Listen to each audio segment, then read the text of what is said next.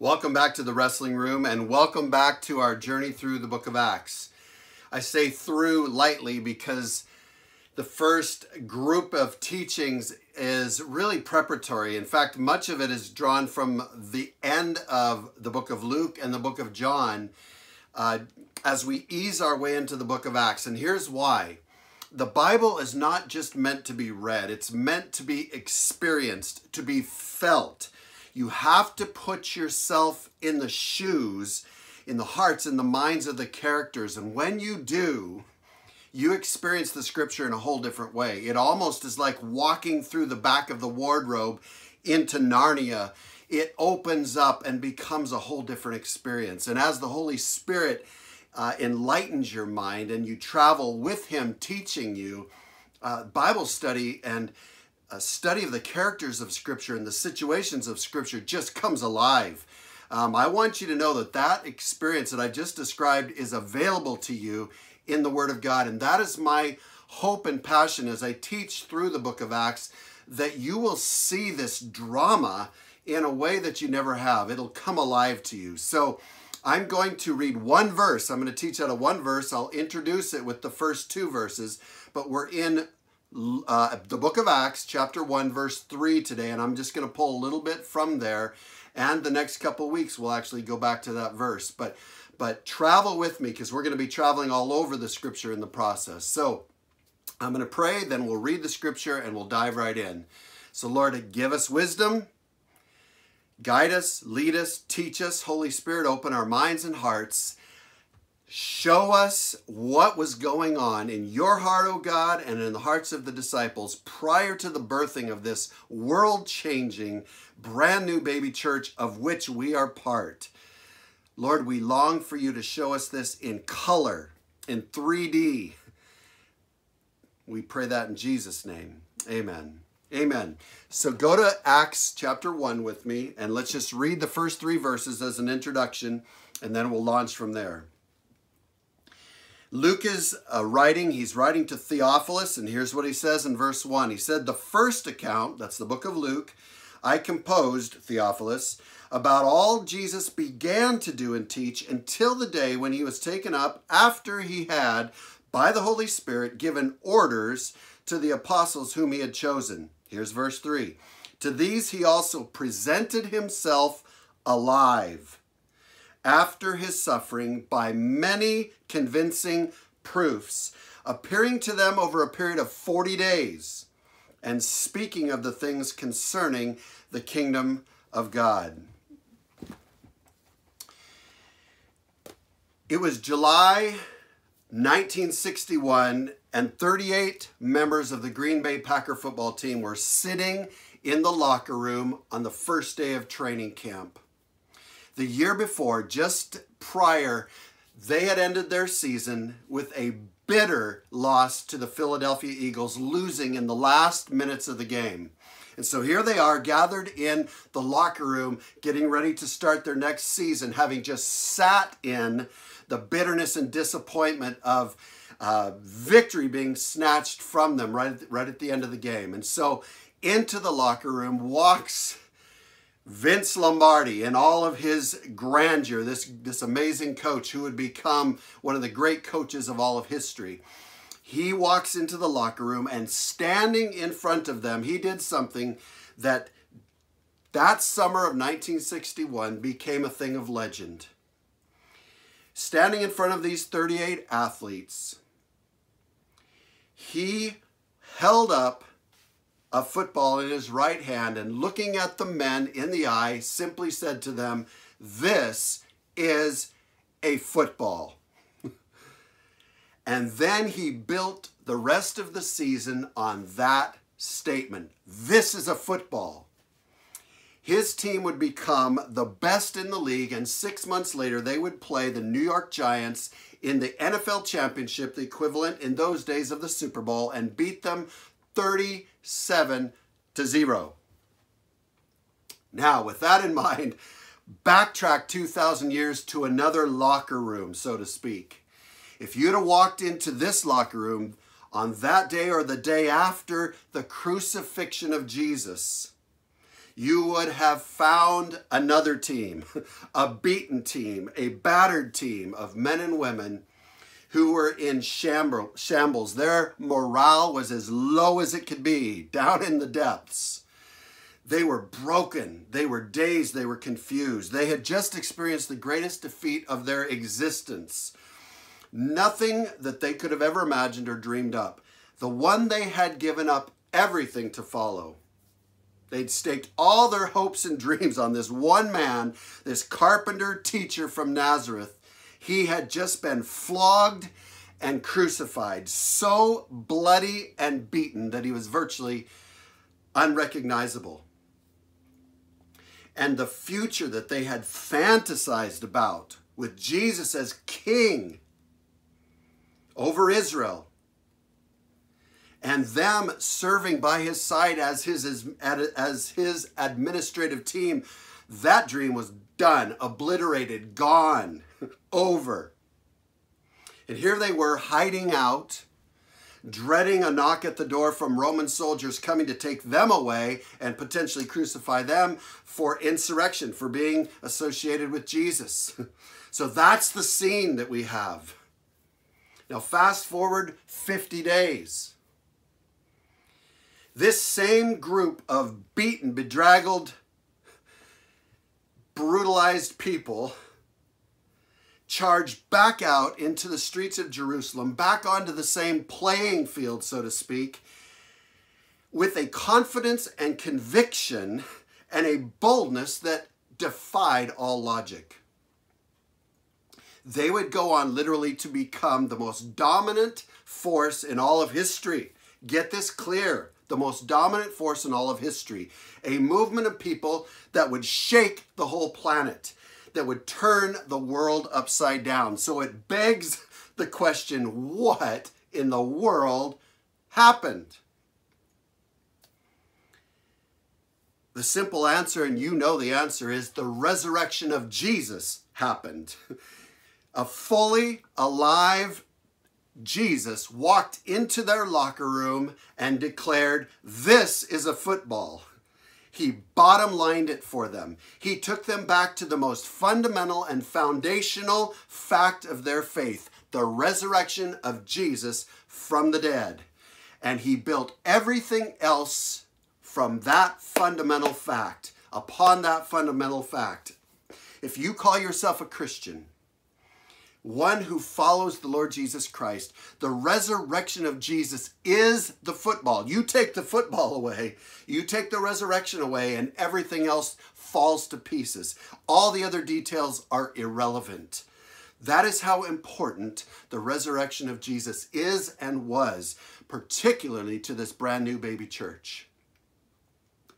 The resurrection of Jesus, as I've been studying the book of Acts, this has been fascinating to me.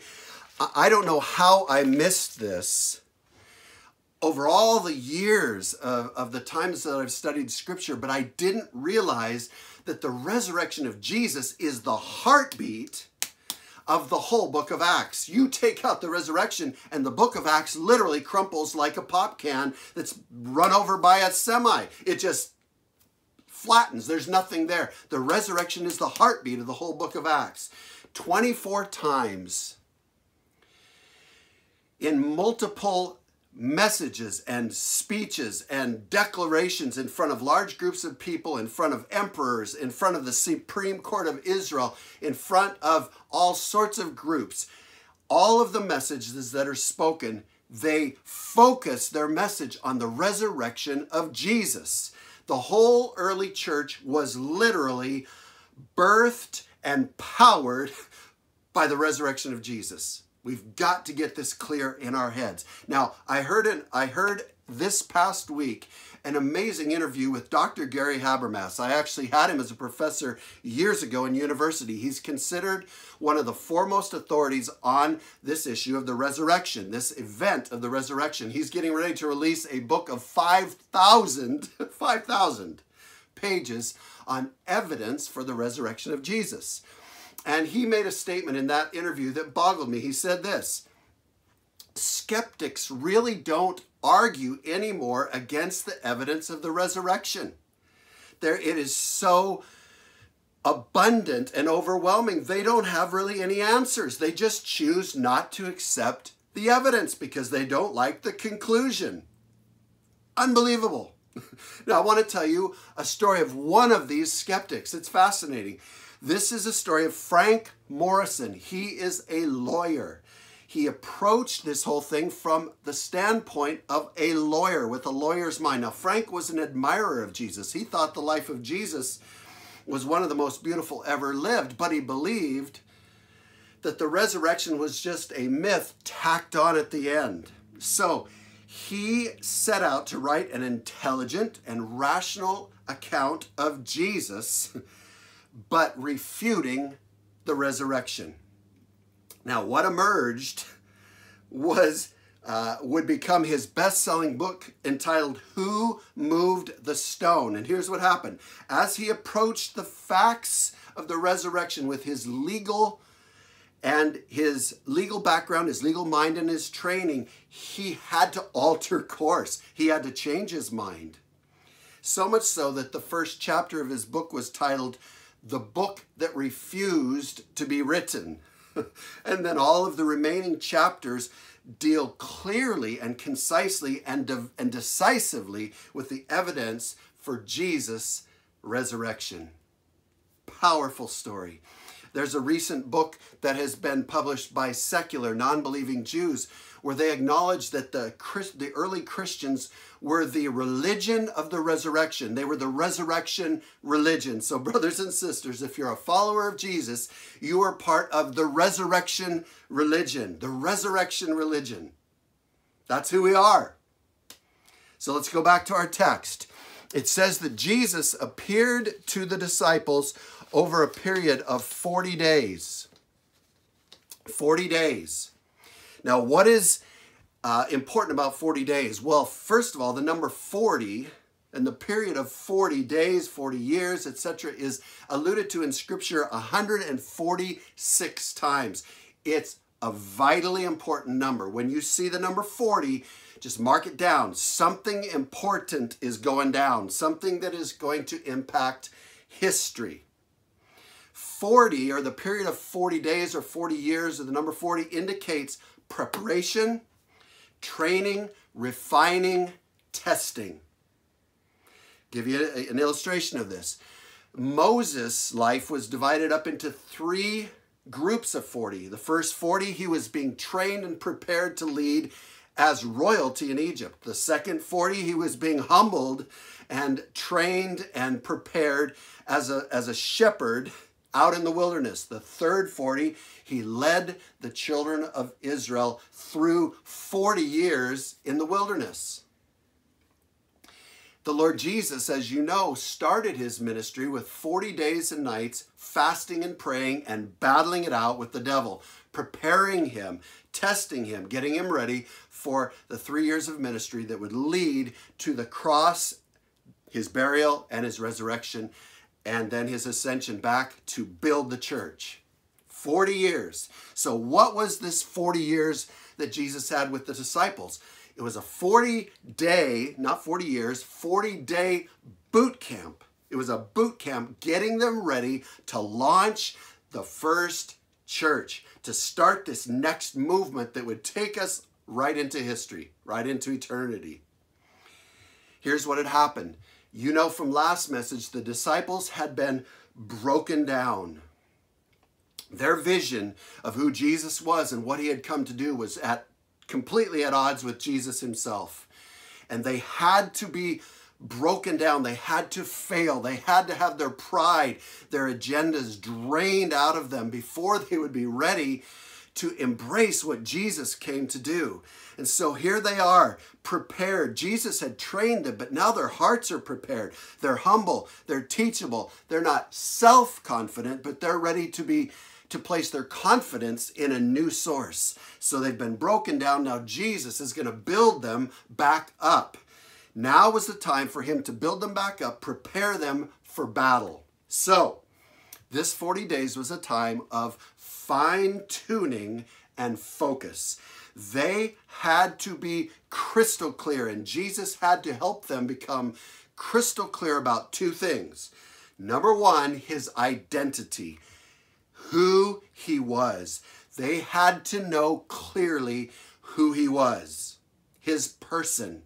But number two, his itinerary, his plan. What was Jesus' agenda? Because it certainly wasn't their agenda.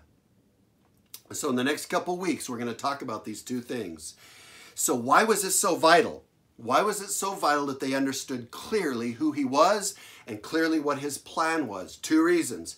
Number one, they were going to endure intense persecution and opposition. And you know this, just thinking from a human psychology standpoint. If you go into incredible opposition and you have any doubts in your mind, you're going to fold up your tent, you're going to go home. Jesus knew they had to be 1,000% confident about who he was and what he was going to do, or they would quit. When they started having their homes taken, their loved ones taken, people were going to jail. When the fire of persecution started to be lit, they had to be confident in who Jesus was. But secondly, Jesus had promised, and the Father was going to send the gift of the Holy Spirit, the same power source that raised Jesus from the dead. And that was going to not only be on them, but in them. They had to know clearly the plan of God and the person of God, because when the power of God entered them, that power had to be focused. They couldn't be driving in the fog with this great new power. They had to be clear on their direction. So persecution was coming, but God's power was coming. So they had to know the person and the plan of God crystal clear. And that was Jesus' mission over that 40 days. So how did he do it? Well, let's start off. It says in verse 3, he presented himself alive with many convincing proofs. The word presenting literally means to put oneself on display or on exhibit. Jesus came back into their lives after being gone for those 3 days, after being crucified. He inserted himself back into their lives and put himself on exhibition, on display for them to see, for them to touch, for them to eat with. It also means to put oneself on the witness stand. And even further, it means to enter one's fellowship or intimacy. So how did Jesus do this? He put himself on exhibit, on display, on the witness stand by being with them, letting them talk with him, eat with him, touch him. Such that in 1 John, John says clearly, this Jesus we touched, we saw, we were with him, we held him with our hands. This is 60 years later. John is testifying to these 40 days where Jesus was with them. Today we want to talk about one simple thing. He had to convince them that he was really alive, that he was really alive. These guys had spent 3 years with him. They had seen Jesus' life in 3D color. They had watched him demonstrate his power in many different ways. Power over disease. They had watched him heal blind men, deaf men, mute men, people with withered hands, people who were crippled. They had seen Jesus heal virtually every person, people with issues of blood. They had watched Jesus in power over disturbances, natural disturbances. The story of Jesus sleeping in the boat on the way across the lake of the Sea of Galilee. He's sleeping and the boat is being swamped and the disciples are frantic and they say, Jesus, don't you care that we're going to die? We're going to sink. Jesus wakes up, rubs his eyes, and almost like a parent scolding an unruly child, he says, hush, be still. And the wind and the waves, calm right down. Can you imagine that moment? And the disciples simply ask the question, who is this who has power? Even the wind and the waves obey him. But they weren't clear yet who he was. Well, they get out of the boat on the other side and they walk up and they encounter a man with 1,000 if not more demons, legion. This man had terrorized a 10-city region.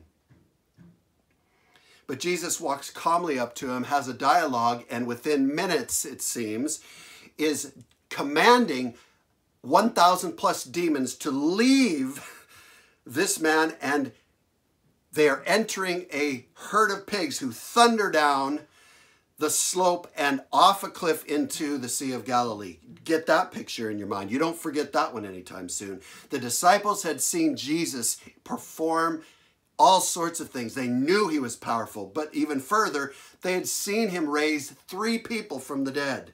A 12-year-old girl, a boy who was in his coffin, a young man in his coffin on his way to be buried. Jesus raises him on his way to his own funeral. And then finally, his dear friend Lazarus, who was already in the grave, 4 days rotting, stinking, Jesus raises him back to life again.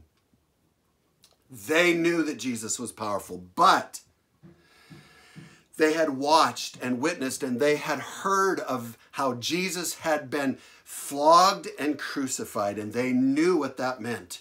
The cat of 9 tails, the whip that Jesus was flogged with, had intertwined within it glass and metal and bone. And when that whip connected with the human flesh, it would literally turn the back and the body of a person into hamburger, into like a plowed or tilled field. Many didn't even survive the cat of 9 tails. They would bleed out. They would die before they even made it to the cross. They would be beaten to a pulp, so bloody they couldn't even be recognized. And Jesus had, that was, by the way, that whipping, that scourging was reserved for only 2 types of people: traitors and murderers. But somehow Jesus was scourged as either a murderer or a traitor. He took the place of Barabbas, who was a murderer, so likely it was for murder. But then he went to the cross. The cross was the most brutal, torturous death known to mankind. And the disciples were very familiar with it. If you study the history of Israel around that time, they had likely seen dozens, if not hundreds, of people that had been crucified. They knew. Nobody survived crucifixion. Nobody. And Jesus had been both flogged and crucified. He'd had a spear rammed into his side, into his heart. And the disciples knew, game over. Game over. Jesus is powerful, but nobody survives this. Game, set, match.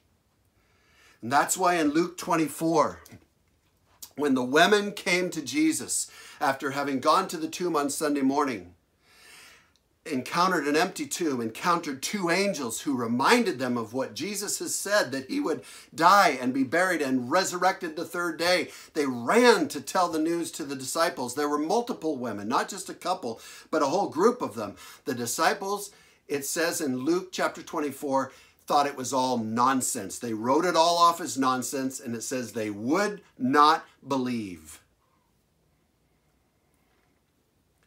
Not much later, Jesus appears to the disciples, but Thomas isn't there. And he proves his resurrection to the disciples, but Thomas isn't there. And Thomas, regardless of all their testimony, added to the women's testimony, said, until I stick my fingers in the nails, in the holes where the nails were, and I put my hand in the slit in his side, I will not believe. So what does Jesus do? I want to read this passage to you. This is so powerful in John chapter 20. John chapter 20. 8 days later, 8 days prior, the disciples had told him, the Lord is alive. And Thomas said, you're full of it. And so 8 days later, it says, his disciples were inside and Thomas was with them. And Jesus came, the doors having been shut, and stood in their midst. So Jesus is in his brand new supernatural body that is not inhibited by walls. It's supernatural. It can travel through solid objects. So he just appears in the room. And he says to them, peace be with you. And then he singles out Thomas like a heat-seeking missile. He goes right to Thomas. He says, Thomas, reach here your finger and see my hands. And reach here your hand and put it into my side. And then he says, and be not unbelieving, but believing. And Thomas answered and said to him, my Lord and my God. My Lord and my God. Mission accomplished.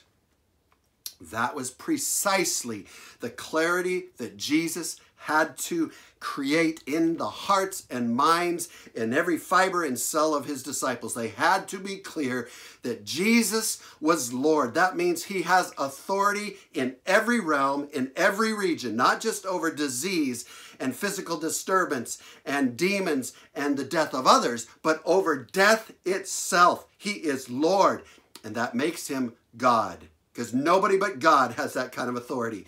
And Thomas declared it, my Lord and my God. Mission accomplished. Mission accomplished. So, Jesus had to make sure they were clear on his identity. So I want to answer the question, so what? What does this mean for us? Why is this important to us today? Number one, as they were bold, we too can be bold about the identity of Jesus. We can be bold about the identity of Jesus. The resurrection wasn't some feel-good story, some fable that was made up. When the disciples were confident, when they were absolutely certain of who Jesus was, they were filled with confidence. They were filled with persuasiveness, with conviction, with resilience. There was a steel in their backbone, a fire in their hearts. It transformed them. It transformed them. When they spoke, their words had weight. When they spoke, they didn't shuffle. They looked people directly in the eye and declared what they knew to be fact. Jesus was alive. Jesus was Lord. Jesus was God. Jesus was unlike any of the others who had come before, and unlike any others who would come in the future. Jesus was absolutely, uniquely Lord and God. He had conquered death. He was alive. The grave couldn't hold him, and they were certain of it. It is an amazing thing we will study in Acts chapter 4 when Peter, this blue collar, dirt under his fingernails, uneducated roughneck, stands up in front of the Supreme Court of Israel with the high priest there, who is essentially a pope or a president. That's how much power he held. And here's Peter. Who is Peter? Peter's a retired fisherman. And he stands up and he says this, he declares with authority, there is salvation in no one else. For there is no other name under heaven that has been given among men whereby we must be saved. He declared it, and then he gave his life for it. In 2 Corinthians 4:4, it says this, the God of this world, talking about Satan, has blinded the minds of the unbelieving that they might not see the light of the gospel of the glory of Christ, who is the image of God. Satan's great mission is to blind people to who Jesus is. He doesn't want people to know who Jesus really is. That's why if you want to identify a cult, they have two distinct characteristics. Number one, they always add to the scriptures. They add to the scriptures. But secondly, they take away from the person of Jesus every single time. Mark it down. A cult will add their own material to the scriptures, and they will take away from the person of Jesus. So let me just bottom line it. If the person or the idea or the philosophy or the particular brand of spirituality that you or someone else is placing their faith in doesn't worship the man who was born of a virgin, lived a sinless life, was crucified for claiming to be God, was buried in a rich man's tomb, but came out of that rich man's tomb 3 days later in a new and supernatural body, if he, she, it doesn't qualify on all those points, that philosophy, that spirituality, that person cannot save you. That is a counterfeit from the God of this world who wants to blind you to who Jesus is. Brothers and sisters, it's not Jesus plus something or someone else. It's not that Jesus is one option among many in the world of spirituality. It's not Jesus is even the best option among many. It's Jesus is the only option because of the resurrection. Be clear about this. Now, is this position politically correct? No. Will some consider it narrow-minded? You bet. Will it create division? Certainly will. Jesus predicted that the debates around himself would tear families apart. Will you be persecuted for holding this absolutely no unwavering position about Jesus? Will you be persecuted? Certainly will. Will we be willing to give our lives for this declaration about the person of Jesus? I can't speak for you, but I say by God's grace, absolutely. Absolutely. So number one, you can be bold about the person of Jesus, who Jesus was, who Jesus is, the one who's coming again. You can be bold, unwavering, certain, constant, resilient in your testimony about who Jesus is. Number two, you have a bold and simple testimony to share.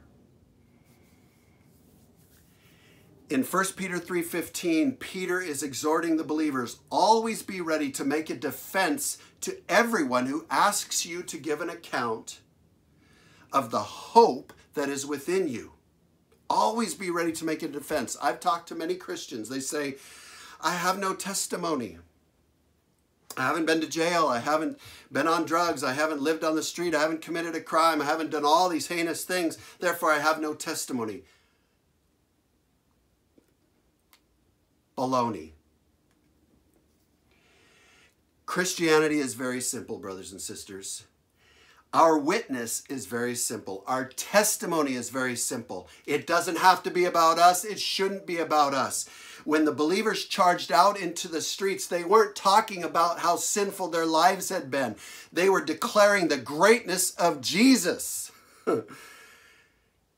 That is our testimony, that Jesus was crucified, he was buried, he rose from the grave, and he's coming back. That's all you need for the most powerful testimony that you can possibly have. It's not about you. It's about Jesus. It's about Jesus. And if you ever start to wonder and wander and get lost in the weeds of debate about predestination or the free will of man or who are the Nephilim or this, that, or the other thing, forget it. Get out of those weeds and come back to the basics. Jesus is alive and he's coming back. That's all you need to know. That is so simple. The devil wants to convolute this. He wants to complicate it. He wants to get your mind all filled with a bunch of distraction. No, Jesus is alive and he's coming back. That's all you need to know. That's your testimony. Praise the Lord. That simplifies everything. Now, number three, you can be bold in the face of dire circumstances. You can be bold in the face of any circumstances. We have, because of the resurrection principle. And what is that? I've taught about it in the past. When you're down to nothing, God is up to something. Those 3 days where Jesus, they thought, was in the grave, he'd come out of the grave and was working. He had descended into the abyss and he had emptied paradise. I mean, that's another message. So Jesus wasn't just laying in the grave rotting, he was at work. But the disciples didn't know that. But when we're down to nothing, when we think God is doing nothing, just wait. He's up to something. That is the resurrection principle. When your marriage is down to nothing, I've watched this over and over and over. Marriages that I thought had no hope, they were as good as dead. Roll the stone over the tomb, they're done. Put the fork in it, it's cooked. And God raises it from the dead and makes it a testimony of his power and his grace. I've seen it dozens of times.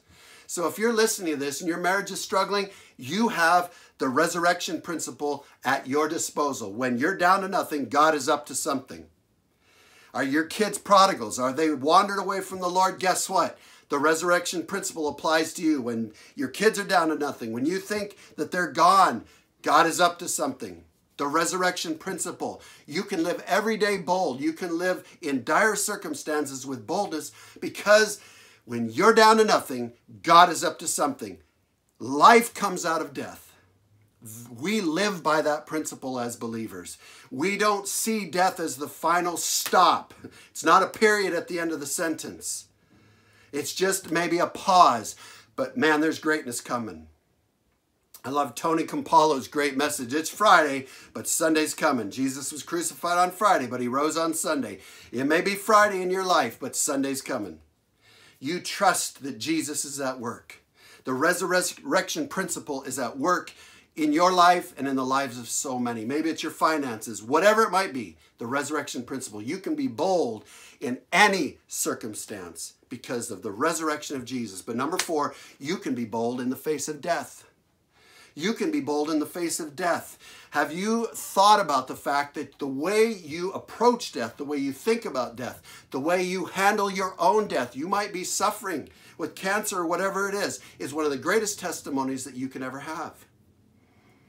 In the New Testament church, the boldness that the believers had because they no longer feared death was attractive and unbelievable. Stephen's death, being crushed to death by stones in Acts chapter 8, we'll get there, was the thing that brought Saul, who was the #1 Christian killer and opposer, to Jesus. He saw the death of Stephen, the dignified, bold, courageous death of Stephen. Stephen looked death in the face and he didn't flinch, not one moment, because he knew that if Jesus had raised from the dead, so would he. Death was no longer fear-creating for him. Here's what Hebrews 2:14 says. It says, Jesus rendered powerless him who had the power of death, that is the devil, and might deliver those, that could be you, who through fear of death were subject to slavery all of their lives. Brothers and sisters, fear creates slavery, and the fear of death creates incredible slavery. We've seen this during this pandemic, how people's fear of death has created slavery. They've become in bondage. They've become slaves to this fear of death. As believers, I'm encouraging you, you don't have to live in fear. You shouldn't be living in fear. I was in Sri Lanka some years ago doing mission work, and Sri Lanka is the little tear-shaped island nation on the southeast coast of India. And I was in the capital city of Colombo. And a little man came up to me with a basket on his head. And he clearly wanted to show me something, and I knew what he wanted to show me. Inside that basket was a king cobra. Well, I said no, but he insisted. So he took down the basket, he pulled off the top, and up popped a king cobra, and out came his flute, and we did the whole snake charming deal. And I stood way back. I hate snakes. Well, after the snake went back in the basket, I had someone interpret for me and found out that that cobra had no fangs. They had defanged the cobra, so there was no danger whatsoever. He looked dangerous. He looked terrifying to me. I hate snakes, but he had no fangs. Brothers and sisters, listen. The resurrection of Jesus means that death has no fangs. It might seem like a king cobra. It might terrify you like a king cobra, but death has no fangs. Jesus has defanged the cobra. Let me give you 3 fangs. What are 3 fangs of fear that Jesus has pulled out of the cobra? Number 1, not knowing what is on the other side of death.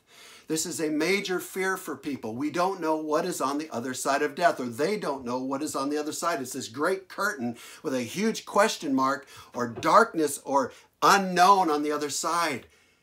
Fang number 1. Fang number 2 is the possibility that on the other side is torment, suffering, pain, torture, punishment.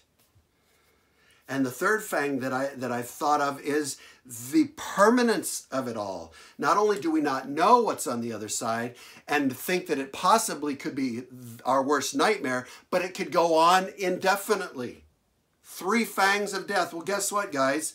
The Lord Jesus has plucked all of those. In the scripture, we have an answer to all of those. Not knowing what is on the other side of death, Paul says in 2 Corinthians, to be absent from the Lord, or to be absent from the body is to be present with the Lord. We know that on the other side of death is Jesus, the presence of the Lord.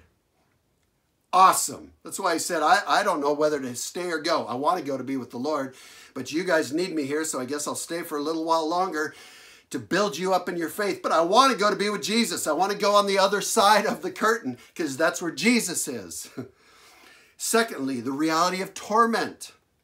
For those of us who know Jesus, what does the scripture say? It says, Jesus taught in John 14, in my Father's house are many mansions, not torment, mansions. He says, I go to prepare a place for you, that where I am, there you may be also. That's not torment. Jesus took torment for us when he went on the cross. If we have placed our faith in Jesus, all the torment was taken by Jesus when he hung on the cross. We get life. We get the presence of Jesus. We get a mansion. We get the glory of heaven. Revelation. Read Revelation. It'll blow your mind what is waiting for us. The third thing is the permanence of it all. And yes, the Bible says that both heaven and hell are permanent. But Jesus, in John 3:16, Jesus said this, for God loved the world so much that he gave his only begotten Son. Jesus was talking about himself, that whoever believes in him will not perish, but have everlasting life. Not everlasting torment, everlasting life. Jesus plucked the fangs of death, the fear of death. We don't have to fear it. We can live boldly because of the resurrection of Jesus. We're free from the fear of death. I want to close with this thought, you guys. I want to close with this. I got an email a couple days ago from a pastor, and he was talking about Easter's coming in 39 days.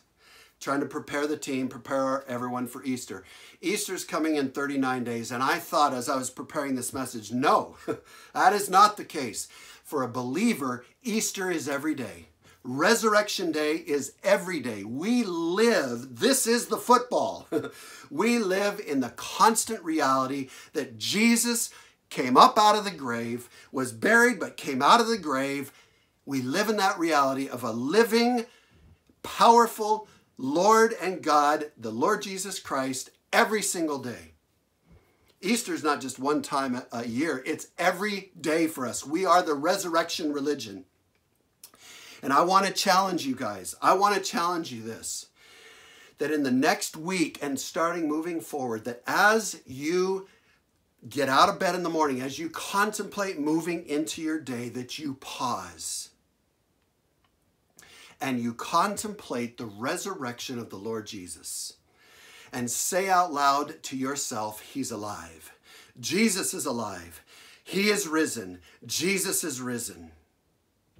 The greeting that believers had for one another would come to be, he is risen. He is risen indeed. They would greet one another, reminding one another that Jesus was alive. That's why we get up in the morning. That's why we do what we do. That's why we sacrifice. That's why we say no to certain things and yes to other things, because Jesus is alive. He's not just a concept. Brothers and sisters, do not allow yourself to live as if Jesus was dead. He's not dead. Jesus is alive. The heartbeat of the book of Acts. And Jesus had to be clear in those 40 days. He had to make sure the disciples were clear.